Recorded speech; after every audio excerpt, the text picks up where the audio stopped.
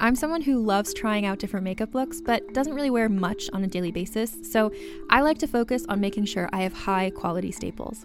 And whether you like a fresh face, full glam, or somewhere in between, you've probably seen Thrive Causemetics Viral Tubing Mascara. I've certainly seen it everywhere. You know, the one in the turquoise tube? So that mascara, along with all of Thrive Causemetics beauty products, are certified 100% vegan and cruelty-free, which I look for in makeup, and they've got excellent quality to match. And something I didn't know from all the mascara videos I've seen is that for every product sold, Thrive Causemetics donates either that same product, another product that is needed more, or a monetary donation. They've worked with over 500 nonprofits to help with a wide range of causes like supporting cancer survivors, people experiencing homelessness, education access, and so much more.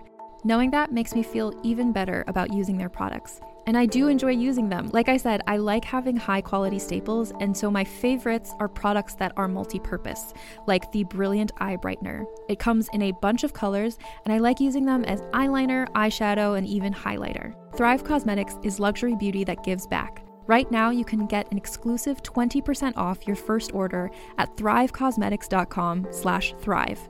That's Thrive Causemetics, CAUSEMETICS.com/thrive for 20% off your first order. Hey, it's Janet Varney. You're listening to Rebel Radio. Fuck you, Josh. What's up? This is Rebel Radio. What up? What up? This is DJ Newmark. This is Peanut Butter Wolf. It's your boy. It's okay. Keep checking out Rebel Radio. Rebel Radio. This is Rebel Radio. We're in the place right here. Rebel Radio is going down. Would you say Rebel Radio? Oh, wait. Let's do it again. Rebel Radio. What's up, Rebels? Welcome back to Rebel Radio, the weekly show where I bring you the rebels who are shaping our culture. I hope all of you are enjoying your quarantine as best you can, staying healthy, creative, inspired, productive, whatever you're feeling right now. I hope you're feeling it.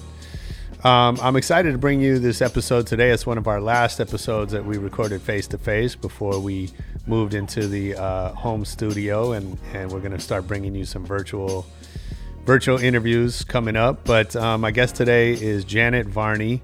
We had a really fun conversation. I hope you're going to enjoy it as much as I did. If you don't know Janet, I discovered her as a cast member on You're the Worst, which I describe as an R-rated millennial Seinfeld. I think it was an FX show. She was really funny on that. And Janet is also the host of the SF Sketchfest up in San Francisco. She's been producing that for almost 20 years now. She's the host of the JV Club podcast. Let me say that right.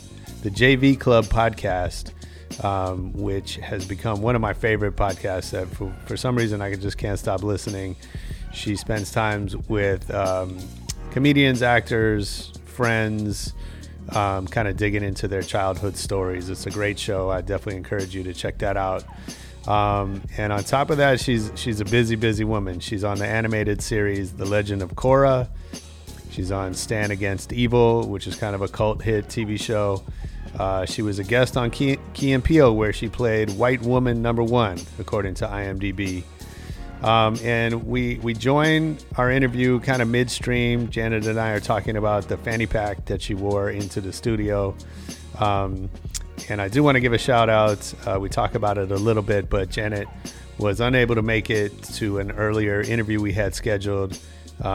She felt bad, although she didn't need to. She sent us a box of cookies from my favorite bakery in LA. I think they're the best bakery, the best cookies in LA, a place called Deluscious down on Highland. They make a vegan chocolate chip cookie. I'm not vegan, but I really think it's the best cookie. So when you get off quarantine, go check them out. We went our last day before quarantine and stocked up on a dozen that we could put in the freezer just because who knows when we're going to have them again. So anyway, let's get into the interview right after our EDM.com track of the week.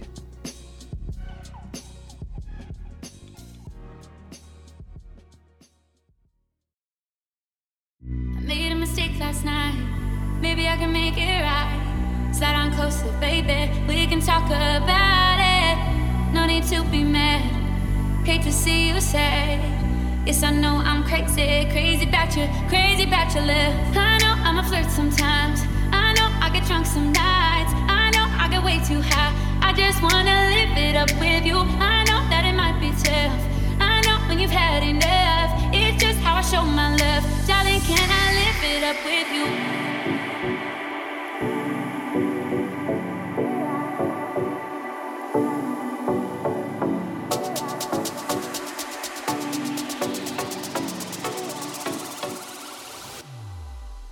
Yeah, that was Chris Mack with You, the EDM.com track of the week. If you like that one, get over to EDM.com and check out more new music. And right now, let's get into the interview with Janet Varney.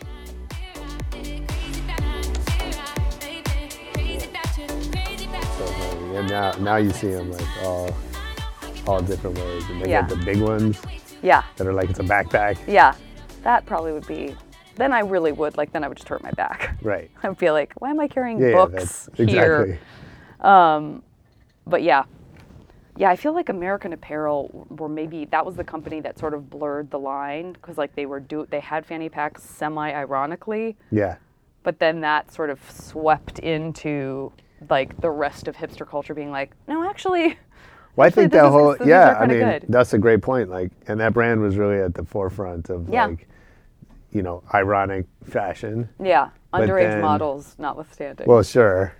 But it's like full circle, right? Because it was not ironic, and then it was, and then now it isn't. Yeah. And people are wearing stuff for real. Yeah, exactly. Yeah, that's crazy. I feel like our whole culture has kind of gone through that. 100%. Even like terms, like things you say, I feel like... What's one for you?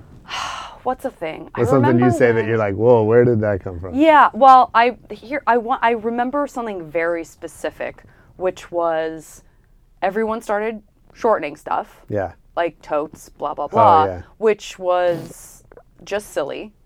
And then there was a certain amount of that I could accept. And then I remember a friend of mine, like years ago, I asked her if she wanted to come do Sketchfest. And she said, like, something can't, unforge. Oh, my God. And I was like, I'm going to strangle her. Yeah, we're done. And now it seems funny to me. Like, years later, now I'm like, that's actually pretty funny. That's awful. Like, it's great. But at the time, I was like, no, don't you do that. Yeah.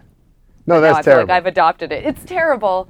So now I must be in the ironic phase, like, years later. But that's the thing, like, that's the nature of language and culture is, like, things get normalized. Yes, and so the first time we see it, we hate it. Yeah. Or we don't understand it or whatever. And then, little by little, everyone's in neon fanny packs. Yeah. And it's okay. That's right. Yeah. I'll tell you what I can't do. LOL. I'm too old. Like, it happened. I was too old when LOL was something. And so, like, my friends who are even, like, a year, feels like, younger than me, use it. And I feel like everyone I know who's my age or older refuses to do it and just will write ha ha ha ha ha ha. Right. Like, even though it takes longer, there's something about LOL that, like, there's a certain age cutoff, I think, where people are like, I can't do it. I don't know. I can't do it. That makes me like you so much more. Really? Yeah, because I've never sent an emoji or or that emojis. Kind of abbreviation. I've never in my life and will never. Yeah. I don't know if James, he's a lot younger than me. James looks like he might be an LOL. He doesn't send them to me. I don't know. See, I wonder. Okay. But I do send emojis. He doesn't send them to me, but he might send them to his girlfriend or something like that. Yeah. That's facts. Which, Yeah, well, there you go. You got to know your audience. Exactly. I like the emojis, though. No I like judgment. the faces. You do whatever you want. Yeah. I mean, again, it seems so silly to me that, like, well, also, when emojis first became, like, just a thing that came with your iPhone, my friend and I started playing a game where we would, like, do, like, 4 icons. I'm sure everyone was doing this, but we would just do 4 icons. We would send 4 emojis to each other that represented a movie. Yeah. And then, so we would have to guess. I don't think anyone else does. It was very fun. Nikki Glaser did that on her show. There was a whole board of emojis, and people had to, like, decipher what they meant. Oh, yeah, like, they meant something. Like she had it all in emoji code. Yeah. No, it's funny. Like, emojis are actually useful. Like, there are things that take a whole sentence to say that, right? Yeah. But it's not for me. Yeah. I'm just not going to do it. I'm going to sit out. I get it. Well, that bit of utility. This should show you that I may not LOL, but I will emoji. So funny. Well, thank you for being here. My pleasure. I'm so excited to finally talk to you. I know we've tried a couple times and it hasn't worked out. I know. I'm so glad it worked out. I felt terrible. it's the way it is. But and I do have to say, how amazing of you to send cookies when you were sick and couldn't make it. Yeah. No one does that. By the way, I think I still have a residual postnasal drip from that.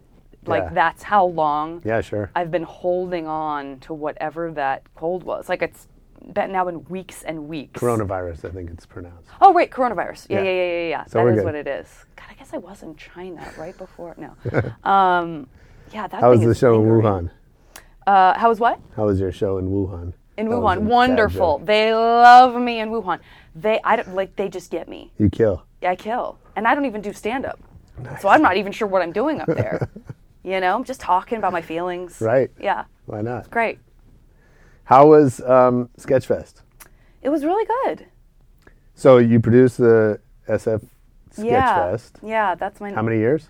Oh my God, 19. Oh, wow.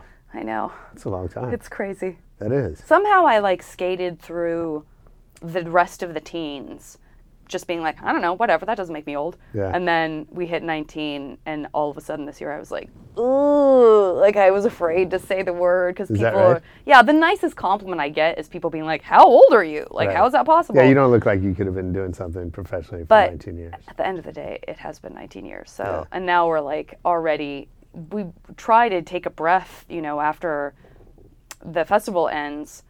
But I think this year we already feel the pressure of like, oh, 20, oh no. Like, Yeah, we now really you got gotta to do blow something it special. out. Yeah. For sure. I don't know what that's going to be. At some point in there, are you like, I don't know, do we want to keep doing this? Is it, or is yeah. it just like, what's your headspace? Are you just doing it forever? That's a great question. What's the end game? I don't think we ever had an end game. Okay. When we started, we were in college. Who'd you start with? I started with, I was in a sketch group with Okay. 3 other people. Gabe Diani, who actually is not a producer of Sketchfest because he went off to do this amazing one-man show while we were sort of like, should we try to rent a theater or something for when he's done and we want to do our sketch show again?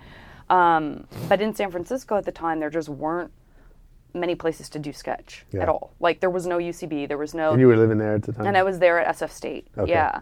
And so we ended up finding a theater that, you know, you could rent a small theater for a month, but no sketch group wants to do their show for a month. Like there's no value in that. You just know you're going to hate yourself by the end. Sure. So we reached out to these like various different sketch groups that we had met over the kind of last year and a half that we had been performing in San Francisco. They were all wildly different from one another and had like totally different audiences and said, hey, would you guys be cool if like we sort of do all the work but do this as like a festival? Yeah. And for some reason they were all like, yeah, well, let's do that. And so we got to split up the time with them so that they all got to do their show, but we all did like 45-minute shows, and then everyone got to pair with everyone else to kind of expose our individual audiences to these other sketch groups.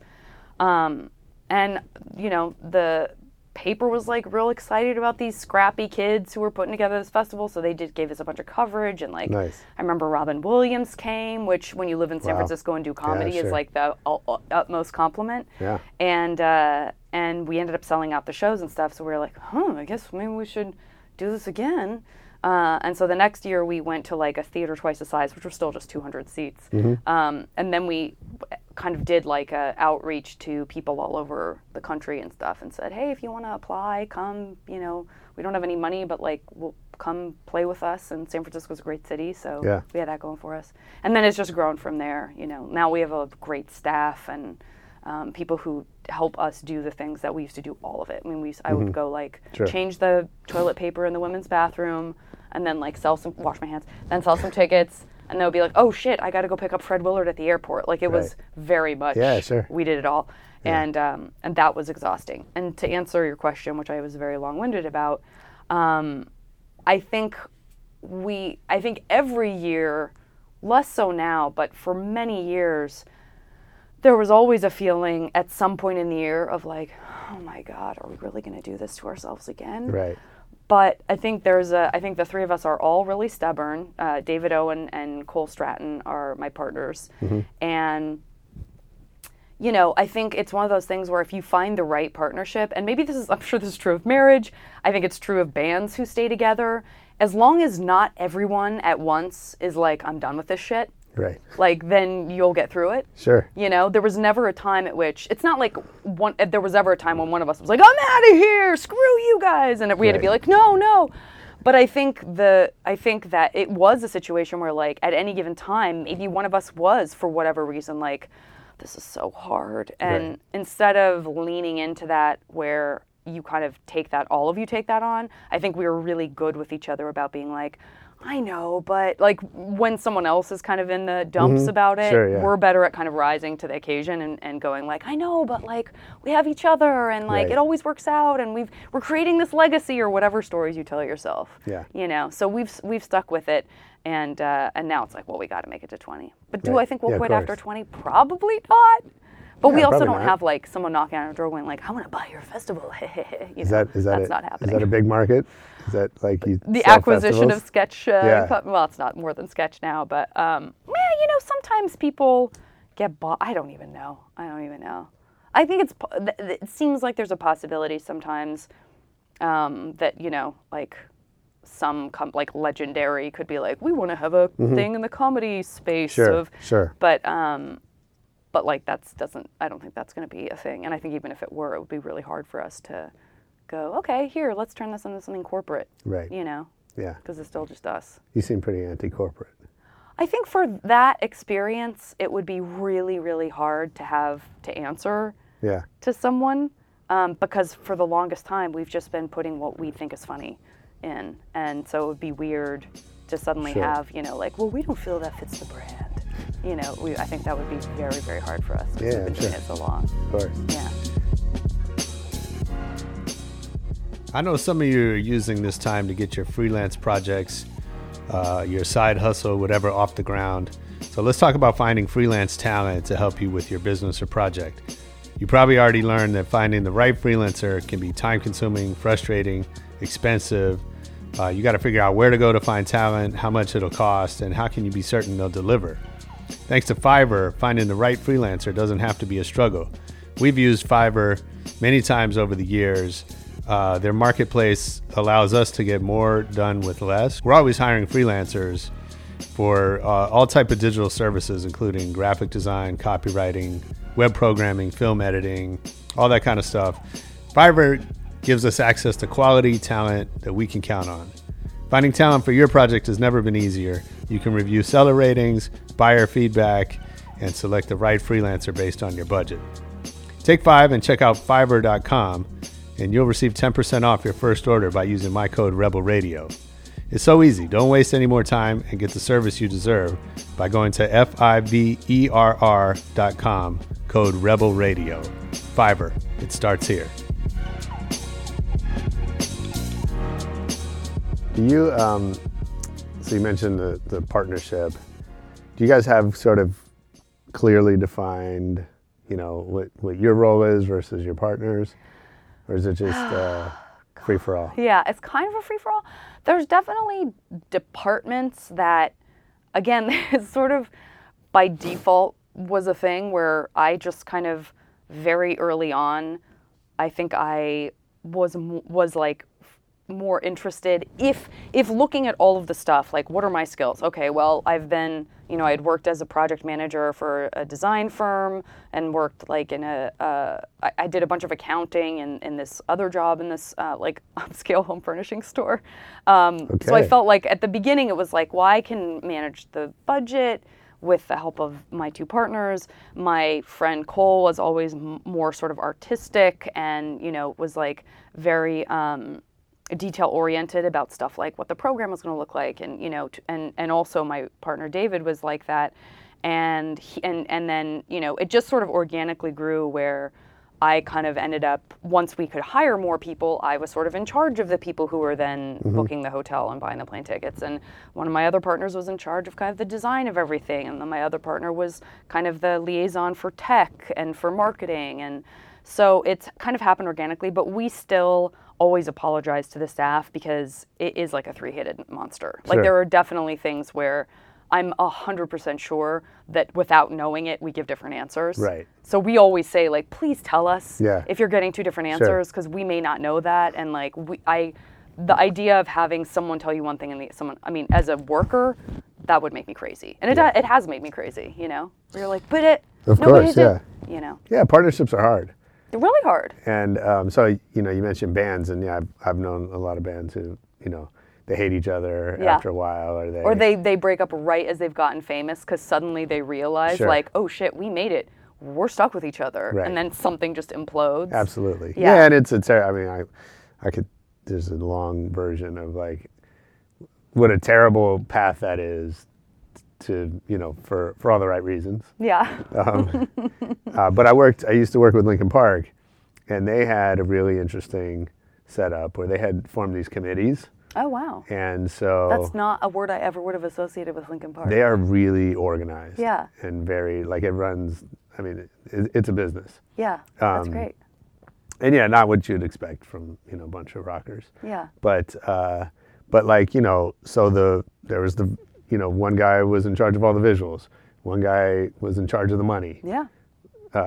These other things. And we would have these conversations, and they would often say, well, I don't agree, but that's not my area.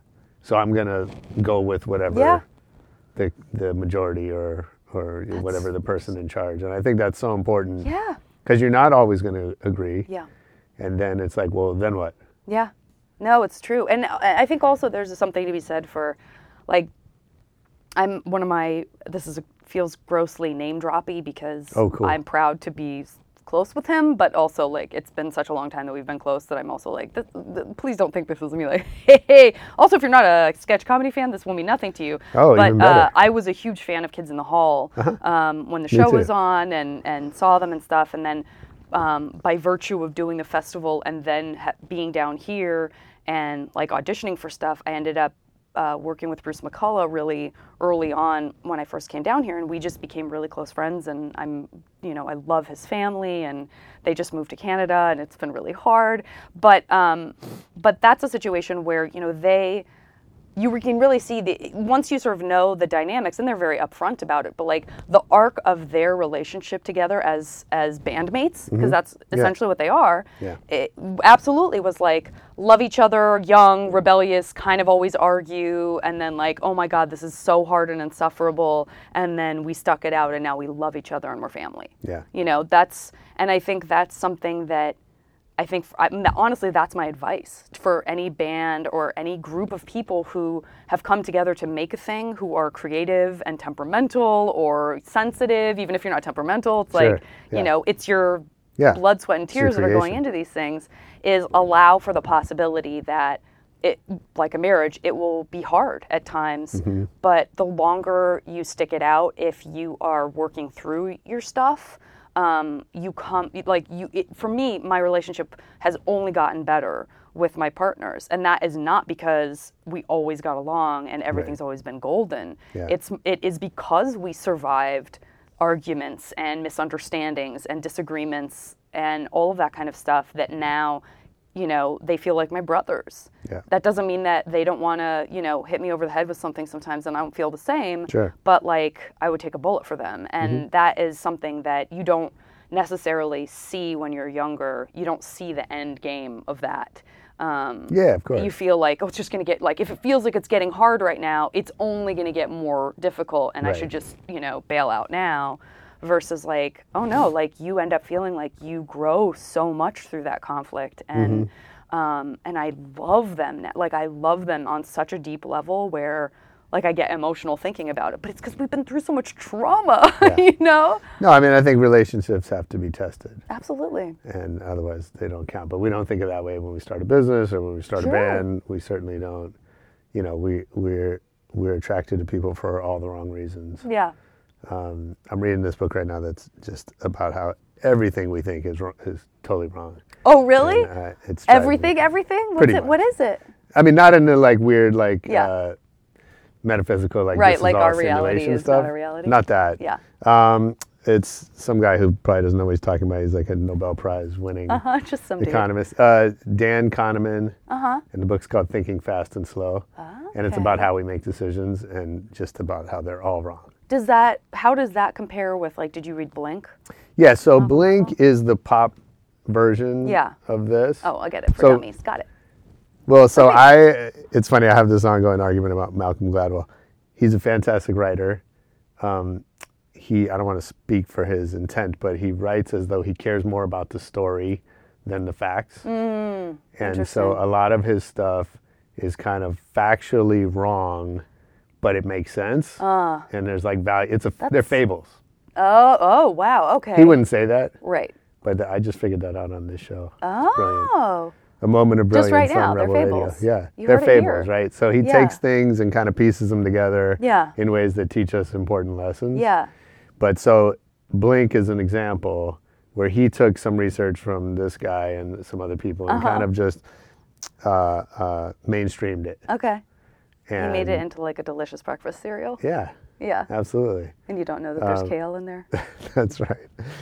Well, no, it's the other way. Like, I don't have a good analogy for it, but there's a great... You could tap out after it's fables. There's I think a great that's very podcast, inspired. and now I can't remember, so this is good radio, where the host pits Malcolm Gladwell against the guy who did the research that was the basis of Outliers. Okay, sure. And basically saying, no, he got it completely wrong. Like, that's not what I didn't say it takes 10,000 hours. Oh my God. That's not how it works. How about that? Yeah, it's funny. Interesting. So, but I still love Gladwell because he tells great stories Yeah. and they're fun to read, and B, like, he gets us thinking about important things. Sure.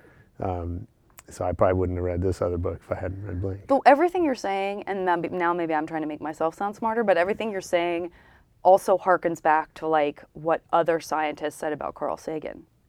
I don't right? know what they said about Carl Sagan. So a lot of people who were sort of behind the scenes, Yeah. winning the Nobel Prizes and, not focusing on public-facing stuff and Sure. really just working the science, would either positive or negative. Like some of them would say, oh, he's just taking all of our information I see what you mean. and Yeah. spitting it back out, and maybe it's not accurate, or he's trying to make it too friendly. Right. But then on the upside of that, exactly what you said about Malcolm Gladwell, which is whether or not he's like, diluting it a little bit, or he's trying to put it into a package that a younger person could understand or care Right. about, Totally. that there's a place for that as well. And that's Yeah. what it sounds like you're saying to me about Gladwell. Like there's a place for this, there's a place for this, Absolutely. but it might be good to know both. It just depends on the intent, right? Yeah. If you're gonna really use it to shape your life Yeah. and the decisions you make and whatever, then you probably should do more than just read a bestseller. And do you know what I mean? Yeah. And that's actually one of the ways that our brains play tricks on us is it's called we assume that what we see is all there is.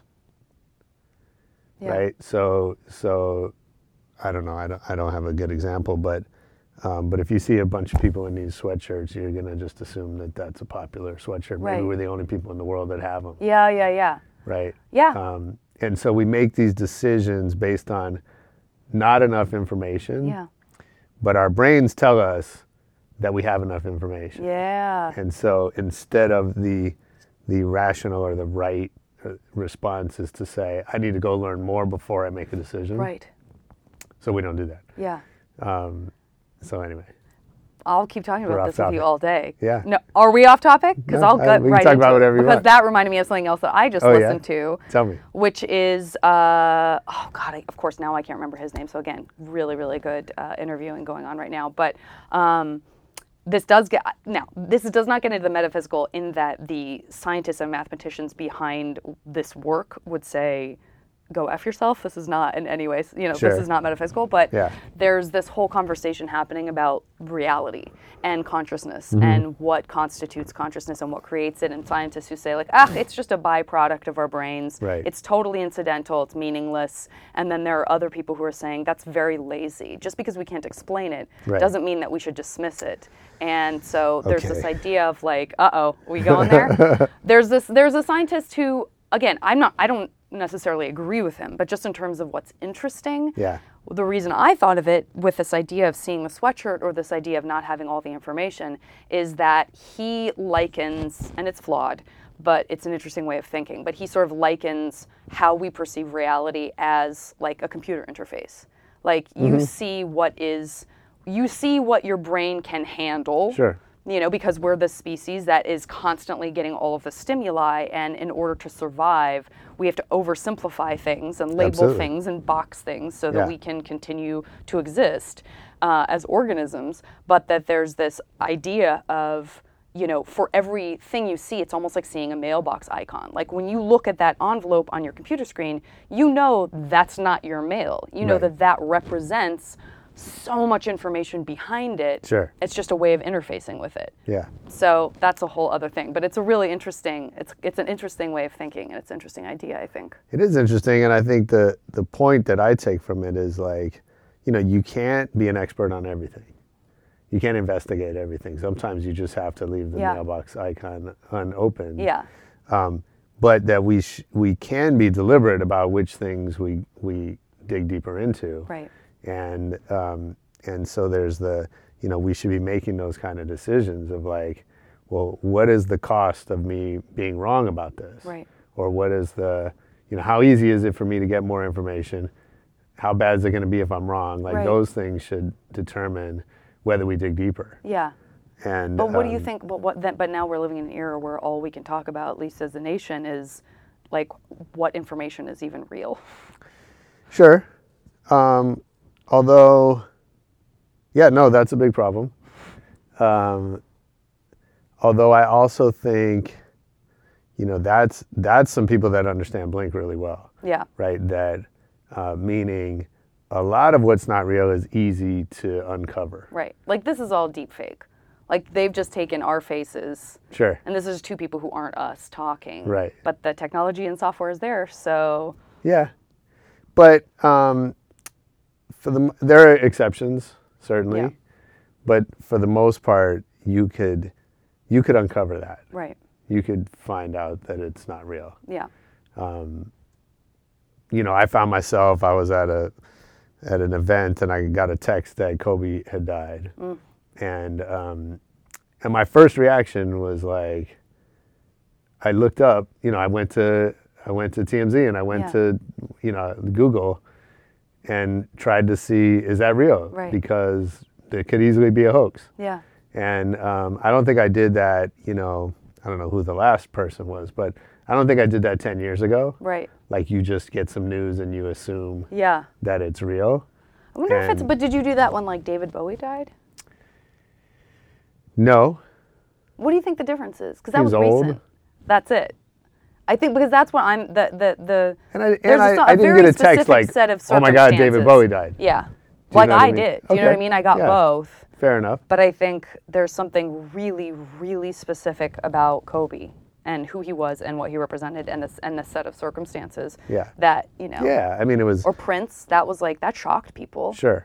But it wasn't, I was just talking about this with someone, like the idea of people who are, someone like Prince or someone like David Bowie, it's easy because they're both musicians, but they have this enormous legacy of work that you can separate from the person. Sure. Whereas like, and yes, they were older, but when it's someone like Kobe who sort of represents vitality, represents athleticism, represents life, and it's in his body and flowing through his veins. Yeah. And you don't think about just something like, oh, a painting he did as separate. It's like him Right. as a presence. I think that was one of those things that Yeah. was just blew us all away. It was a sense of like, oh my God, like mortality is punching us in the face right now in such Right. a profound way. I find that so interesting. I mean, I'm noticing my own reactions to different deaths, and there's a lot that I just don't care about, and I don't mean that in any, I'm not saying that to be mean to those people, but I think in general I have a sort of detachment. Like I understand we're all going to die. On some level that sucks, but it also doesn't. Yeah. It just is. Yeah. And I think we'd all be better off if we were more okay with that. Oh, for myself sure. included. But Our that culture doesn't mean can't accept that at all. sure. Yeah. And so sometimes I find out that someone died, either a family member or a famous person or whatever, and I'm like, okay, like other than for a second of awe, and then I don't care. Yeah. And then Kobe, who like I don't really care that much about. I'm a Warriors fan more than a Lakers fan, and I have massive respect for him and what he stands for and what he accomplished and all that. But for whatever reason, I was like more bummed out about that than some other people that I had assumed I would care more about. Yeah. Do you think that it was also just like that he was not alone, and there's a lot of tragedy surrounding like maybe people? I don't know. Yeah, I mean, I think how we die is so important. Like in terms of people's attachment to it, right? Like this same book, they talk about the media's overemphasis on terrorism, which kills very few people in the scheme of things.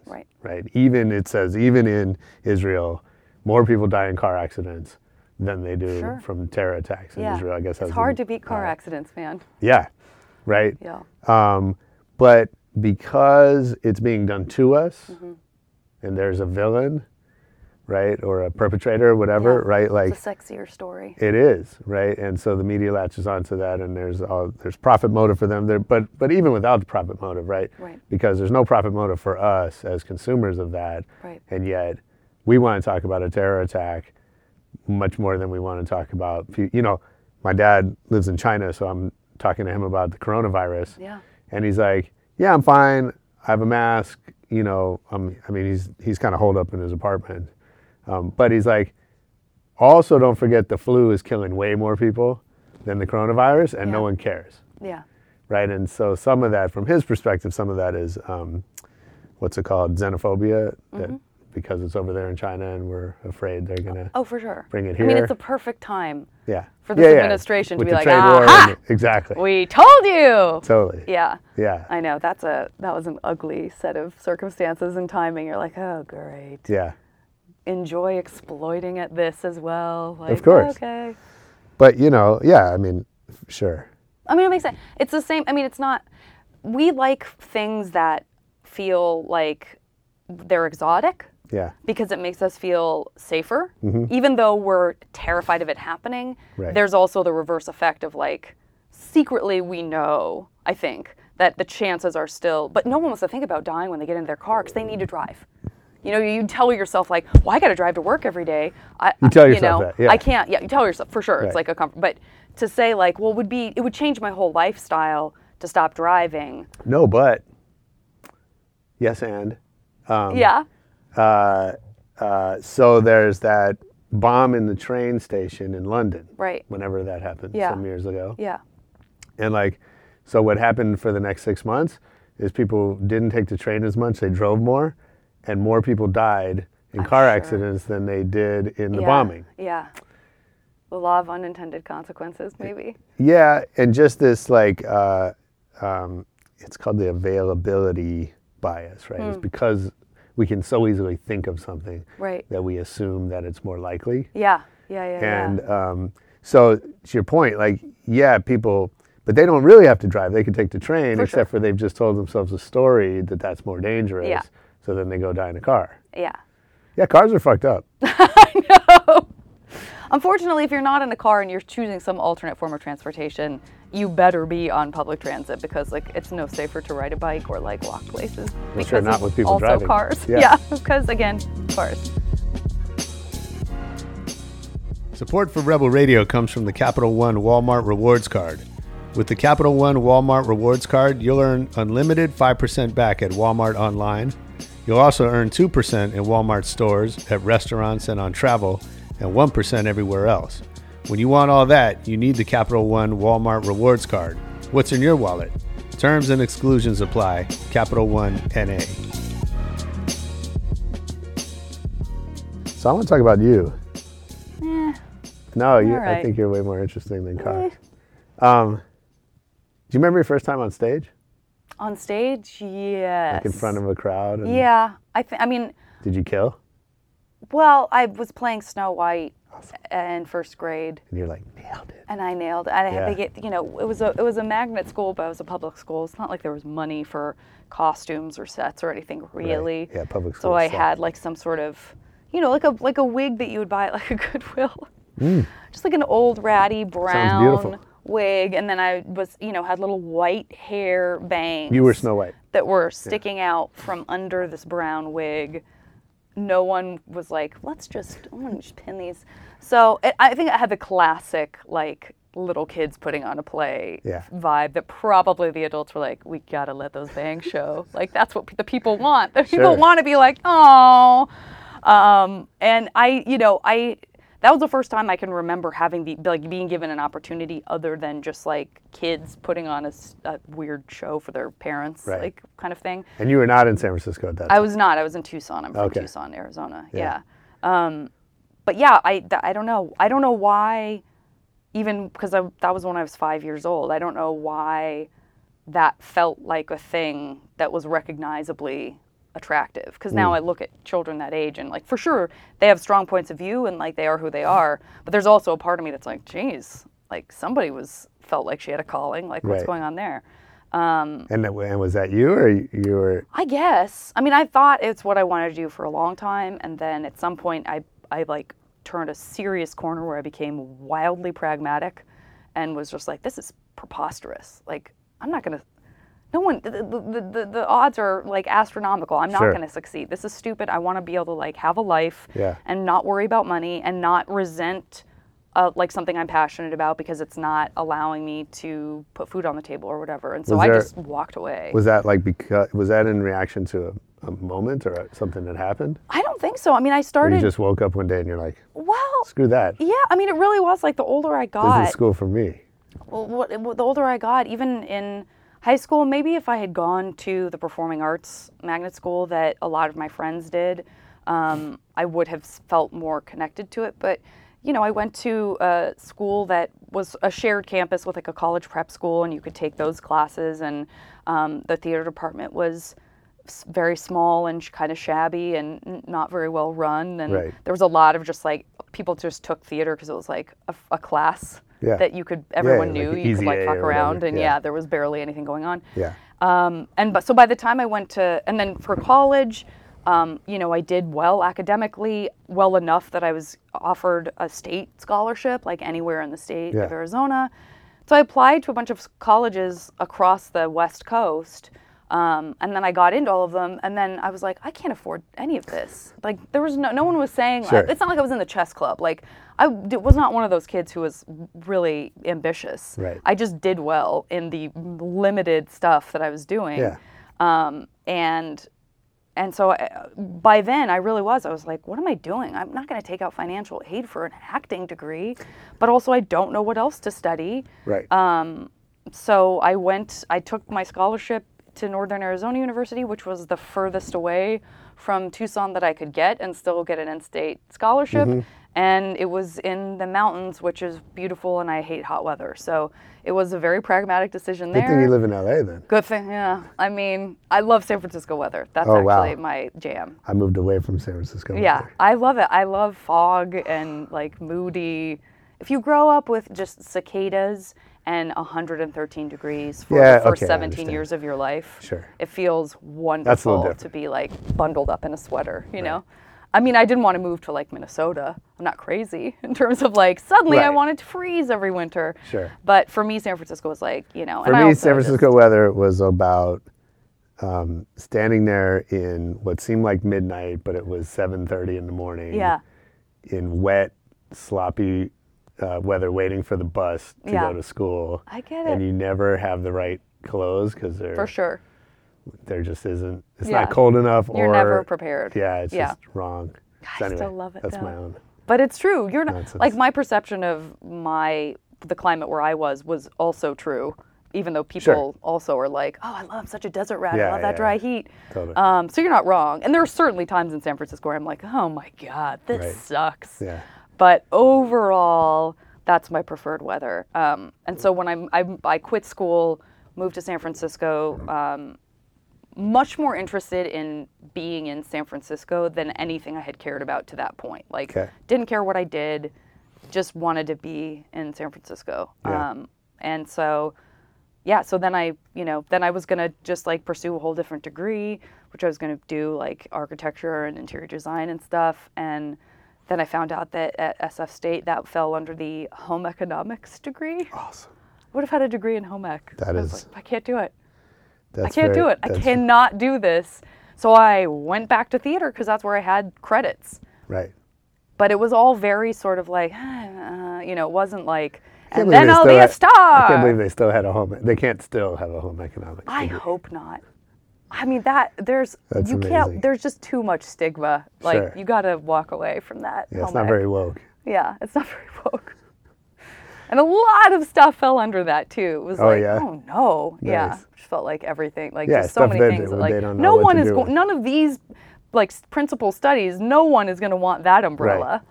So That's hilarious. yeah, so I was very like, so people I know who have known me, who knew me when I was in junior high, are like, I always knew you were gonna. Really? And I'm like, no, there was like 10 years where I was so Sure. just like, I scoffed at the idea of being in entertainment, And do you think that was, I mean, you described that as a very practical decision. Do you think it was, or do you think it was a bit of, resistance? Yeah, you I had think it to was overcome? both.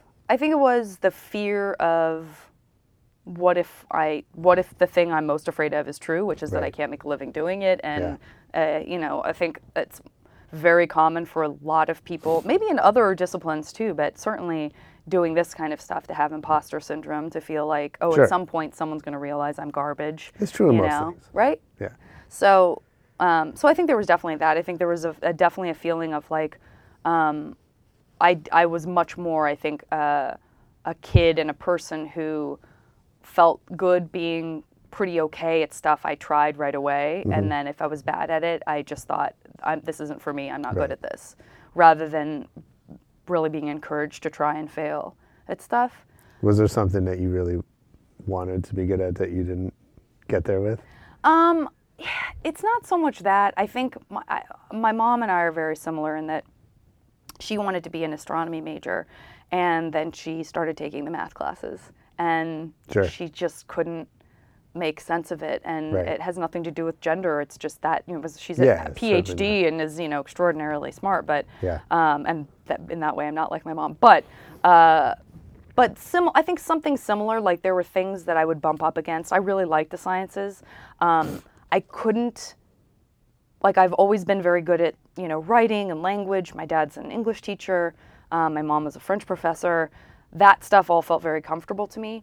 I could never, and I've said this before, and I realize it sounds so stupid, and it probably sounds extra stupid to people who are, who have either a natural talent or have worked hard to become really smart and as far as math goes. But I couldn't.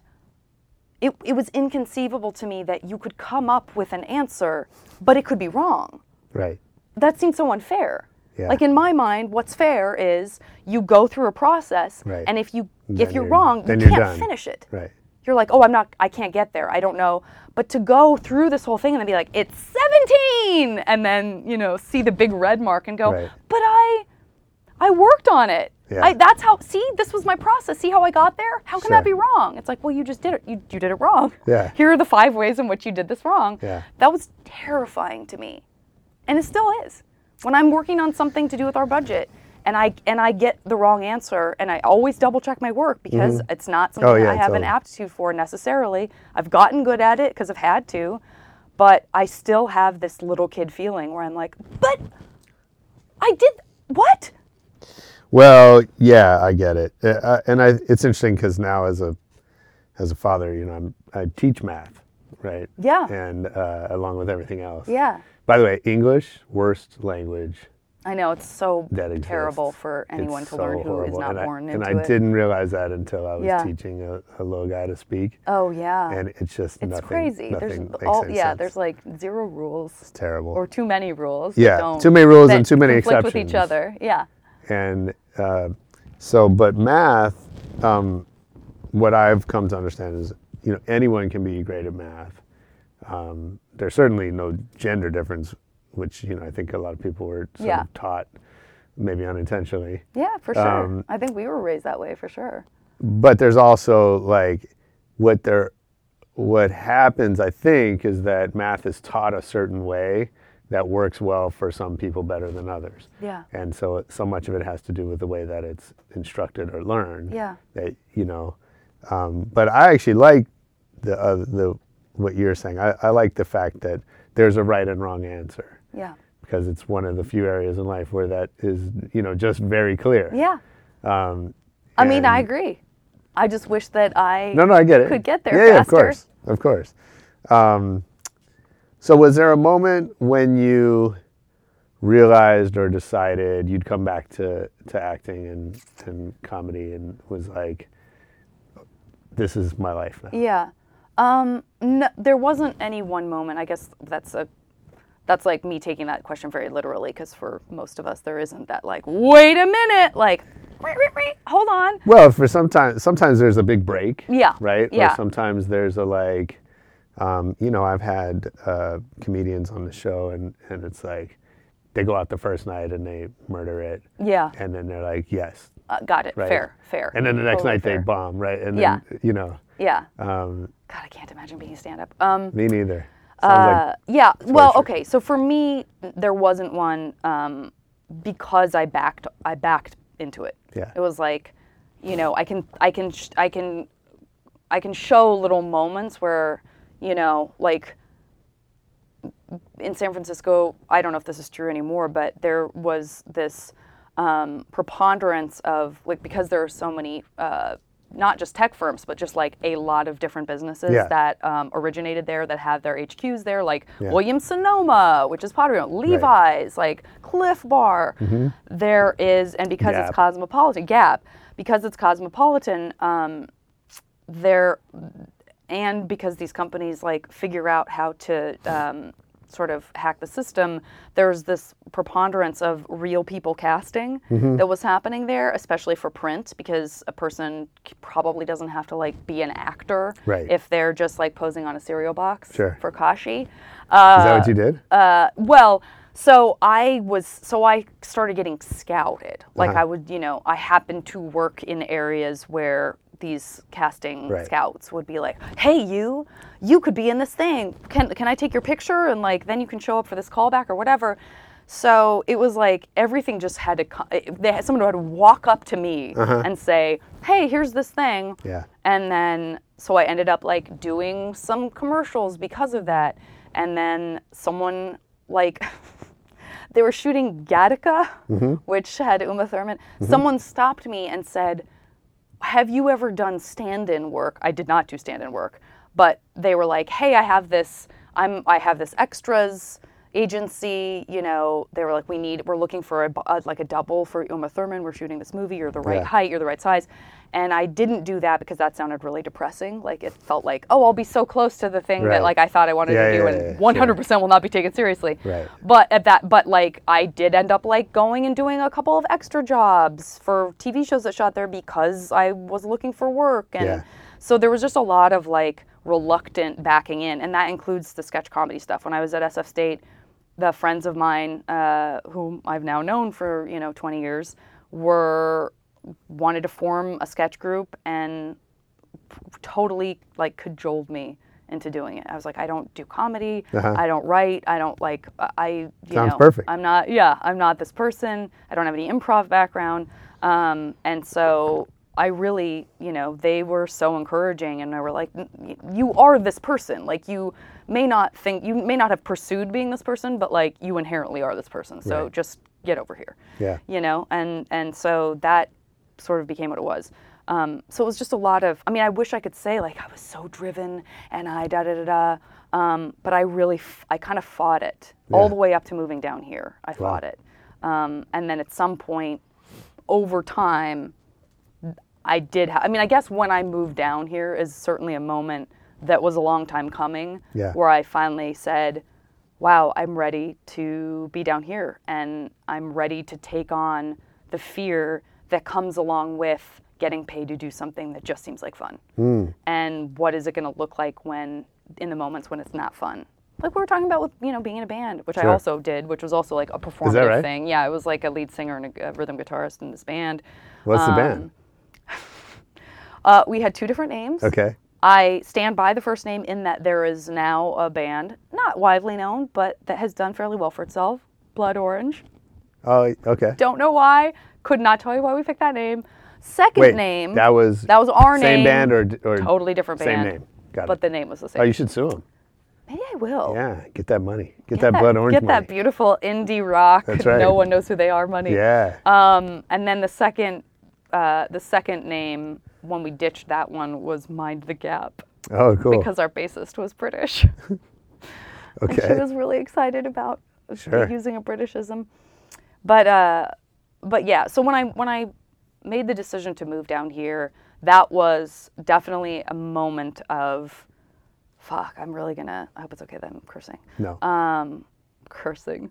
Of like, okay, well, now this is real. Like I had been sleeping on a friend's couch. Right. And it all felt so like not adult because I'd had these jobs where I was like going to trade shows and writing purchase orders and like calling vendors. And then suddenly my only job was like driving across town in like a short skirt and saying words and then potentially getting a paycheck I if remember it when I had went that far job. enough, right? The old short skirt routine. For sure. Yeah. So and then you do find out that like it's insanely silly that you get to be a child and play act and do all of the stuff that everyone perceives as being really fun and easy. And then there's also like a lot of really hard stuff that, it's that am I a surgeon saving lives?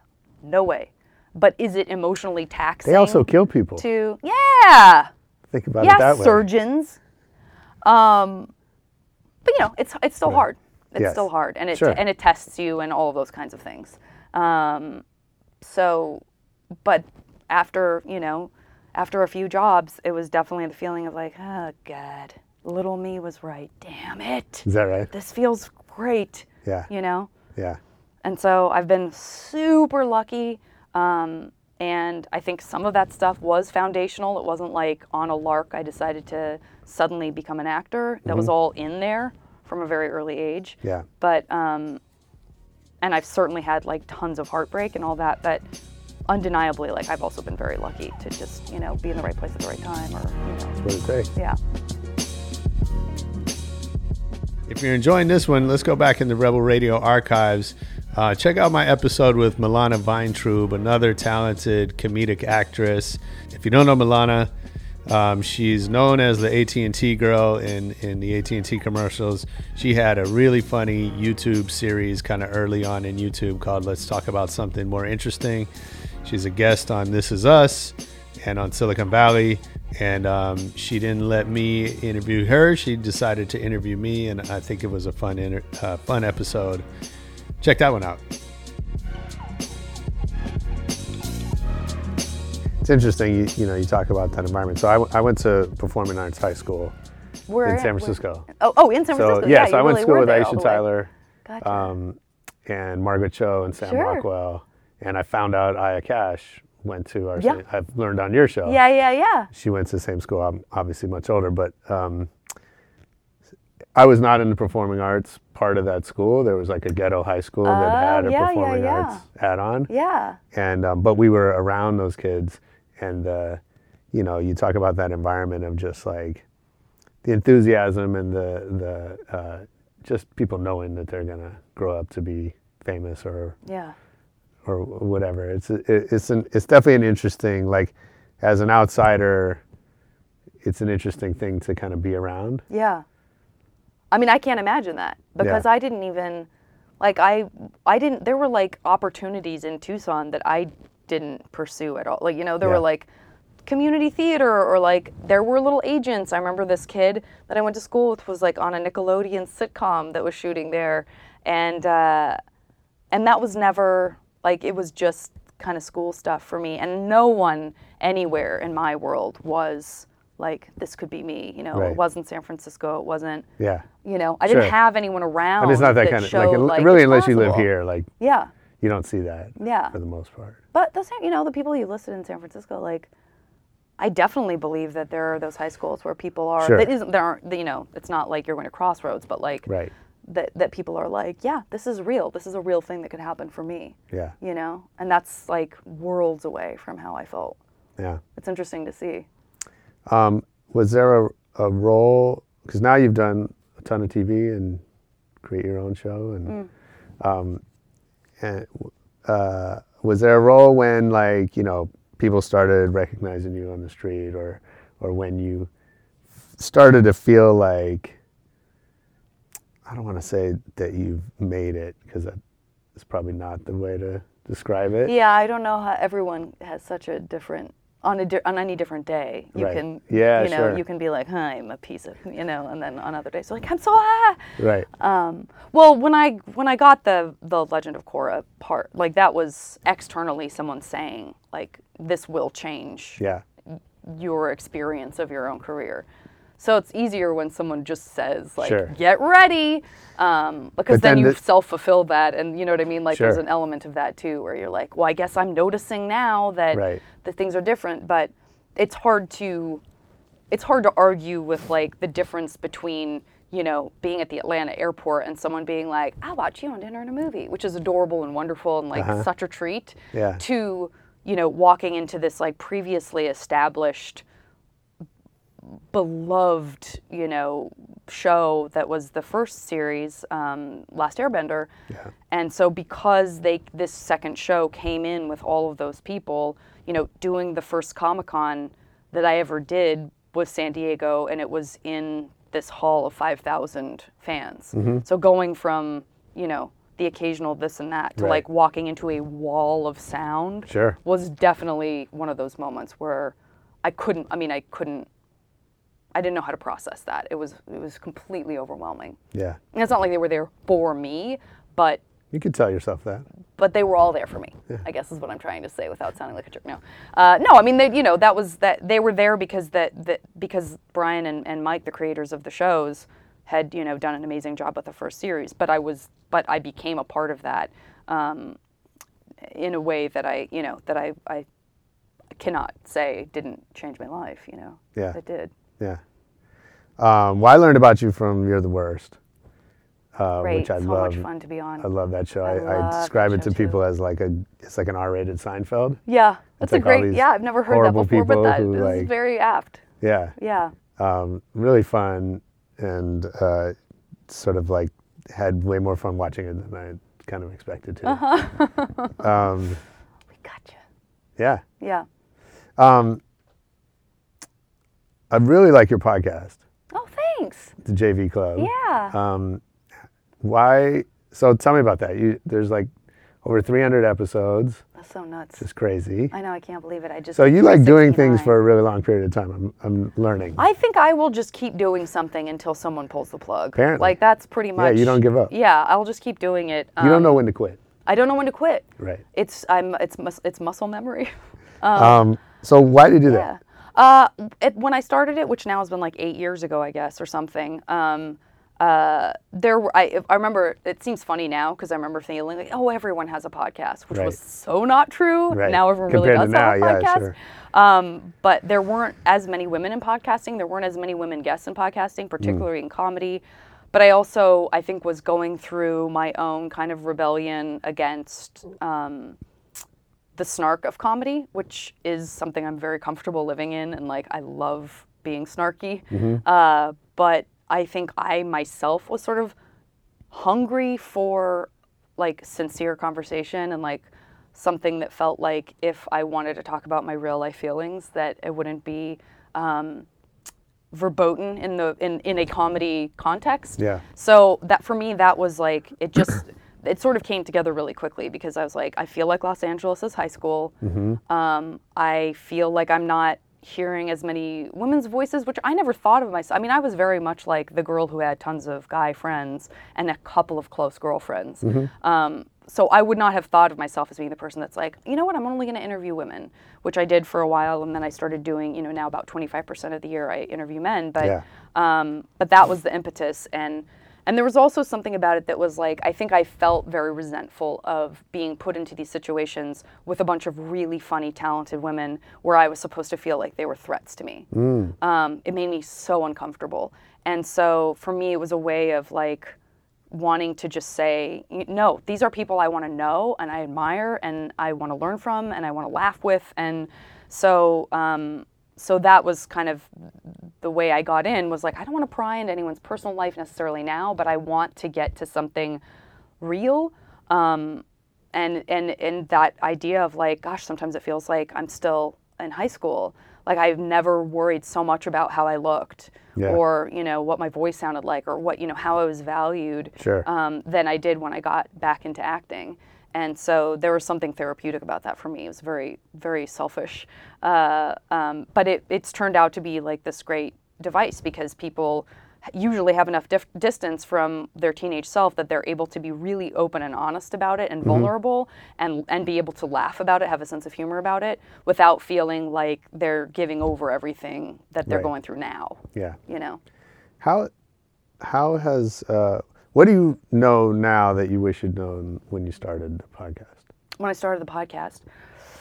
God, that's a good question. I don't know. The first, finally. I don't know if there is anything. You had it all figured out from the beginning? Well, no, I'm not saying that. I just, maybe I just haven't learned anything. That's not good either. Cool. Do you? Okay, well, let me ask you this way. Because I did it for like a year before I even released episodes. Right. I didn't want to I didn't want to like do one and then have someone tear it apart and then just be trying to play catch up all the time. Right. You know, to do what other people were criticizing, like change that, do this, I should do this differently. No, that's good advice. We did that not for a year, but we did 12. Yeah. More so because I was afraid we were just gonna not keep doing them. Yeah. So I was like, that's a good thing let's too. Get a rhythm before we go tell the world. 100%. That's absolutely was a part of it for me too. It was like I got to have some sort of like body of work before I just like throw out the Absolutely. Well, what I love about your podcast is like I feel like I want to jump in and like argue with things that people are saying or cheer on whatever. Like it feels very. I definitely feel like I'm in the room. Good. Which is cool. And I don't know that a lot of podcasts achieve that. I mean, I think that's the intent in a lot of cases. Yeah. But a lot of times it feels like there's more distance. Like performative, maybe in a different way or something. Yeah. Yeah. I definitely, I mean, I'm very, like, I was approached a couple of years in about the idea of having it be like more of a talk show, like on like, oh, let's sell this to syndication and you can just be a talk show host or whatever. And I was like, I don't think I can do that. I think it can't be for what I'm doing and what I'm talking about and just kind of the vibe that has made you interested in the podcast. I'm afraid I'll lose that if I can't do it at my house, if I can't do it where people can come in their pajamas, like I might lose some of like once, there might be more of an awareness on people who are a little more reticent. That might be the thing that makes the wall clang down. Yeah, sure. I don't know the wall's clang, but you get what I'm saying. I mean, it's interesting because I've heard you talk about that you're in your house and I wonder how that changes the dynamic. Yeah. Of just welcoming people into your home. And I think it does. Yeah. The times, I mean, I've done some where I've been in studio. It's fine. Sure. But. So you don't like it here? This is awful. This is my worst nightmare. We get that a lot. And you have another podcast starting? I have another podcast that I've been doing for, now we're going to hopefully go into our third season. It's an improvised space comedy podcast called Voyage to the Stars. Okay. So it starts, and it's like it's serialized in that the things that are happening to these characters have a beginning, a middle, and hopefully not an end, but or anytime soon. I need to do something for at least 7 years before I give up on it. But it's Felicia Day, Colton Dunn, Steve Berg, Kirsten Vangsness, all of whom are very well known in various pockets of like TV and film and stuff. And it's so fun. I love improv. I love long form improv. Yeah. I love that as much as I hate the idea of me as a stand-up. But it's one of my favorite things to do. And so we just played. I play this ship. I mean, I'm the sort of AI of this alien ship whose origin is unknown. And then eventually I get like a robot body that I can also project my, intelligence into. So I'm more a part of having these adventures with these characters, but it's so fun.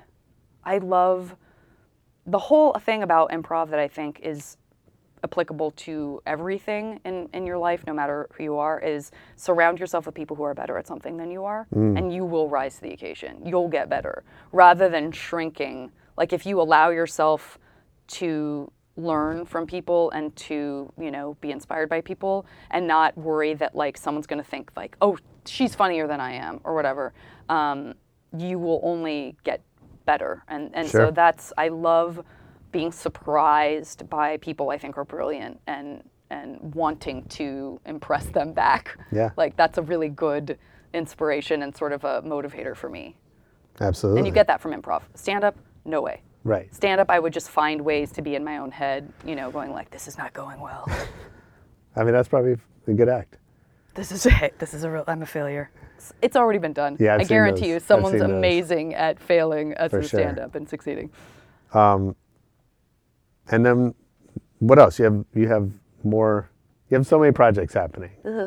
I would say that, and if you're looking for something fun that's like more bite-sized streaming, you can look at the thing that I did last year for IFC called Fortune Rookie, which is sort of like Curb Your Enthusiasm meets Portlandia, which was not something I was planning on. Yeah. And then at I've the watched end, it. when we were done, I didn't really. Yeah. Yeah, when we were done, like one of the executives was like, "Oh my God, it's Curb Your Enthusiasm meets Portlandia." I was like, "Oh, it really is."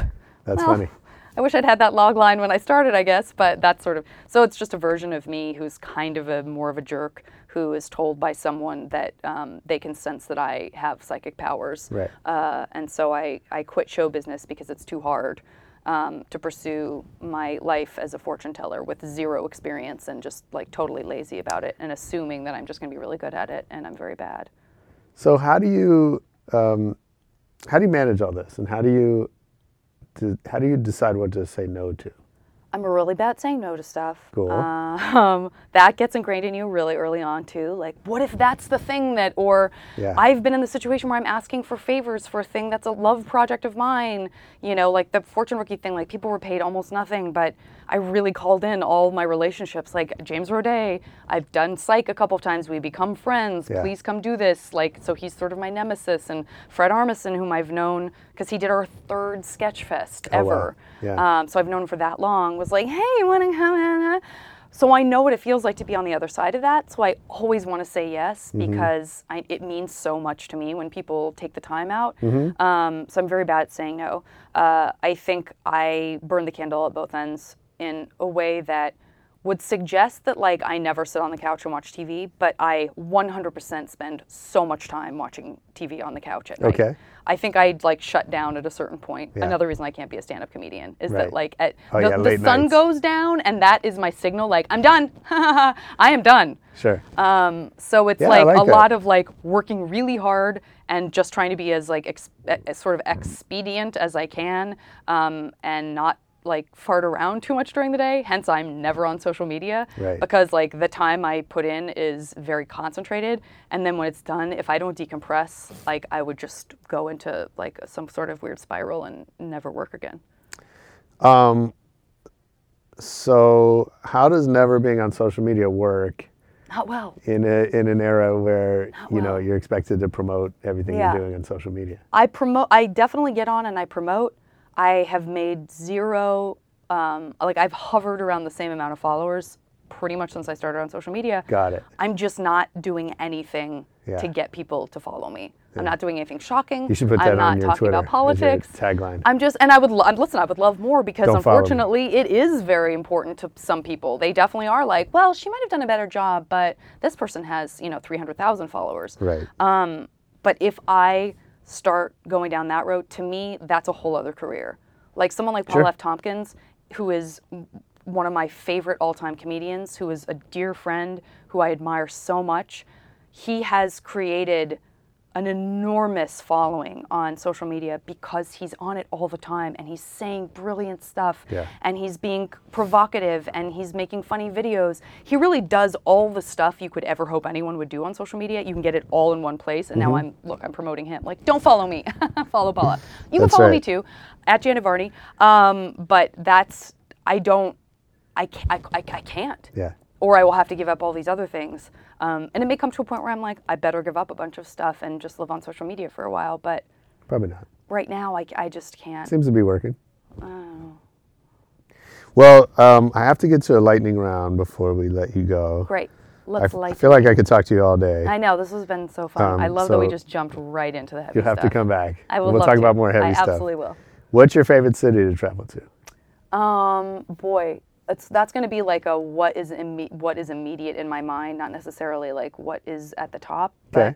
But I really love Copenhagen. Yeah, me too. It's so homogenous. I feel guilty somehow saying that because I'm talking about a place where everyone looks like my brother or sister. Yeah. Well, you look like you could be. It's not, but it's just a wonderful, lovely place, and there's something to be said for like people who are sort of part of I guess it's a wealthy country, but it's just a very, very kind place and beautiful and so basically anywhere wealthy and white, you're happy. Awful. I mean, it's awful. I'm so hyper aware of that. I want you to know I'm hyper aware of that. It's a great city. Oof. And people should go there. Yeah. What is the last great book you read? Well, let's see. I've listened to a lot of audiobooks. Yeah. That is a way that I am able to do those things. Yeah. I listened to, I'm trying to think of what I've just last listened to.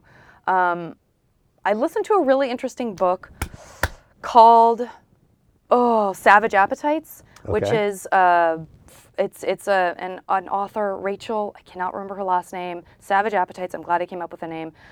She wrote, she's writing sort of analytically about women who are obsessed with true crime. And sort of the different ways in which we participate or don't or become obsessive and why and all that kind of stuff. It was really, really interesting. Because I'm interested in true crime, but I'm also hyper aware of the fact that I am one of the many women who's interested in it. So I enjoy the meta of that. I enjoy another woman helping me sort of process through, what that means and what it's all about. Okay. Favorite DJ, or if you don't have one, your favorite live band that you've seen? Favorite DJ. I'm trying to think of like the time in my life when I was very into like British bands and DJs, and I have to go back to like the early 2000s. So I'm trying to think of like who I went and saw. All I can think of is this movie that I used to love that was about British like club kid culture that was really funny. Which one? I can't even remember what it's called. I think it might be like 24-Hour Party People. Right? Some of my favorite movies. Didn't it have like a little flat Eric in it? It had like a little that little fuzzy guy. Anyway, that was all the same part of this. I loved that movie.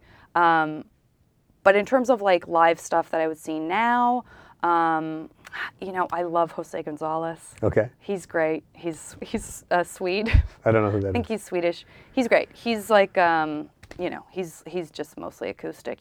But he worked with like 07. That's how I found him. Nice. Is that he's one of those artists like Sia that 07 sort of pulled into the mainstream. And he's just awesome. Nice. And he works with a lot of producers and DJs and remixes his stuff. And cool. It's very cool. Nice. I'll check him out. Yeah. What movie have you seen the most in your life?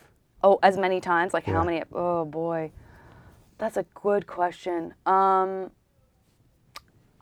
really loved The Man with Two Brains for like most of my childhood until I became 20, and then probably even still after that.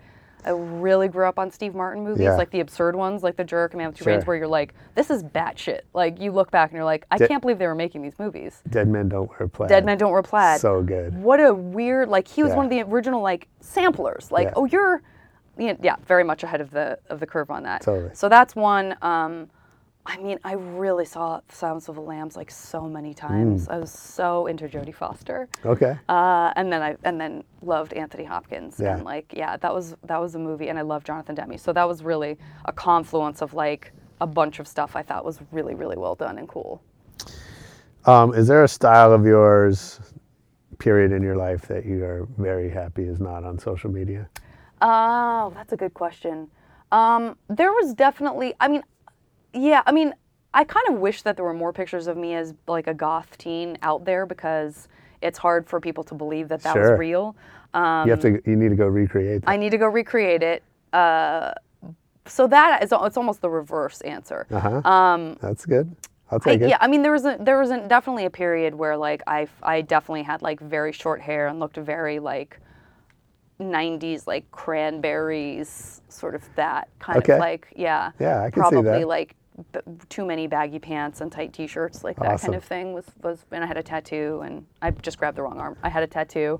So You that had? was, I did, yeah, I had to get it removed when I moved down here. Oh, wow. I kept getting booked for stuff, and then they would find out I had these two dark black double bands on my arms, and makeup artists could not cover it. Sure. They would all say they could, Yeah. so they would try, and then I would walk out on set in a tank top, and the director would be like, what's happening? Who are you? So I started getting really nervous about it, so I gradually got it removed. Wow. That Yeah. sounds painful. Yeah, it was. If you could wake up tomorrow having gained any quality or ability, what would it be? Any quality or ability, I would say, you know what? Let's say mathematics. Okay. Let's say mathematics, because then I could dive into a bunch of stuff that I'm interested in, including the mathematics of music Yeah. and things like astronomy, and just like delight in that. I think that would be amazing. It's great. And then if I worked for you, what's something I would hear you say on a regular basis? Probably like, I'm so sorry I keep apologizing for things. It's got to be really annoying. That's great. Yeah. I love it. Thank you for doing this. This Oh, is my amazing. pleasure. Yeah, this was such a great Please come great back, chat. promote Yeah. stuff, and I would love talk to. about whatever you want. I would love to. And then you can noodle for me. I need to see some I use don't of play anything. I have no Great. talent. So we're gonna have a good jam whatsoever, session. musical or otherwise. Great. And everyone should be listening to the JV Club. Thank and you. Check out Voyage to the Stars Voyage if you to like. the Stars. Yeah, goofy. I love the funny. game. Next time you're back, I want to talk about the game you play on the podcast. Oh, people, 'cause that's, with MASH? Yeah, Oh yeah, like because that's totally confusing to me and interesting. oh the game of MASH. Yeah. Oh yeah, we can. We'll We'll have to have learn you on my about podcast in the summer, and then we can just play it, Whatever and then you you'll want. know it inside and out. Awesome. Yeah. Thanks, Right Janet. on. Thanks for having me, James. Yeah, that was Janet Varney on Rebel Radio. I hope you enjoyed it. I know I did. Leave us a comment.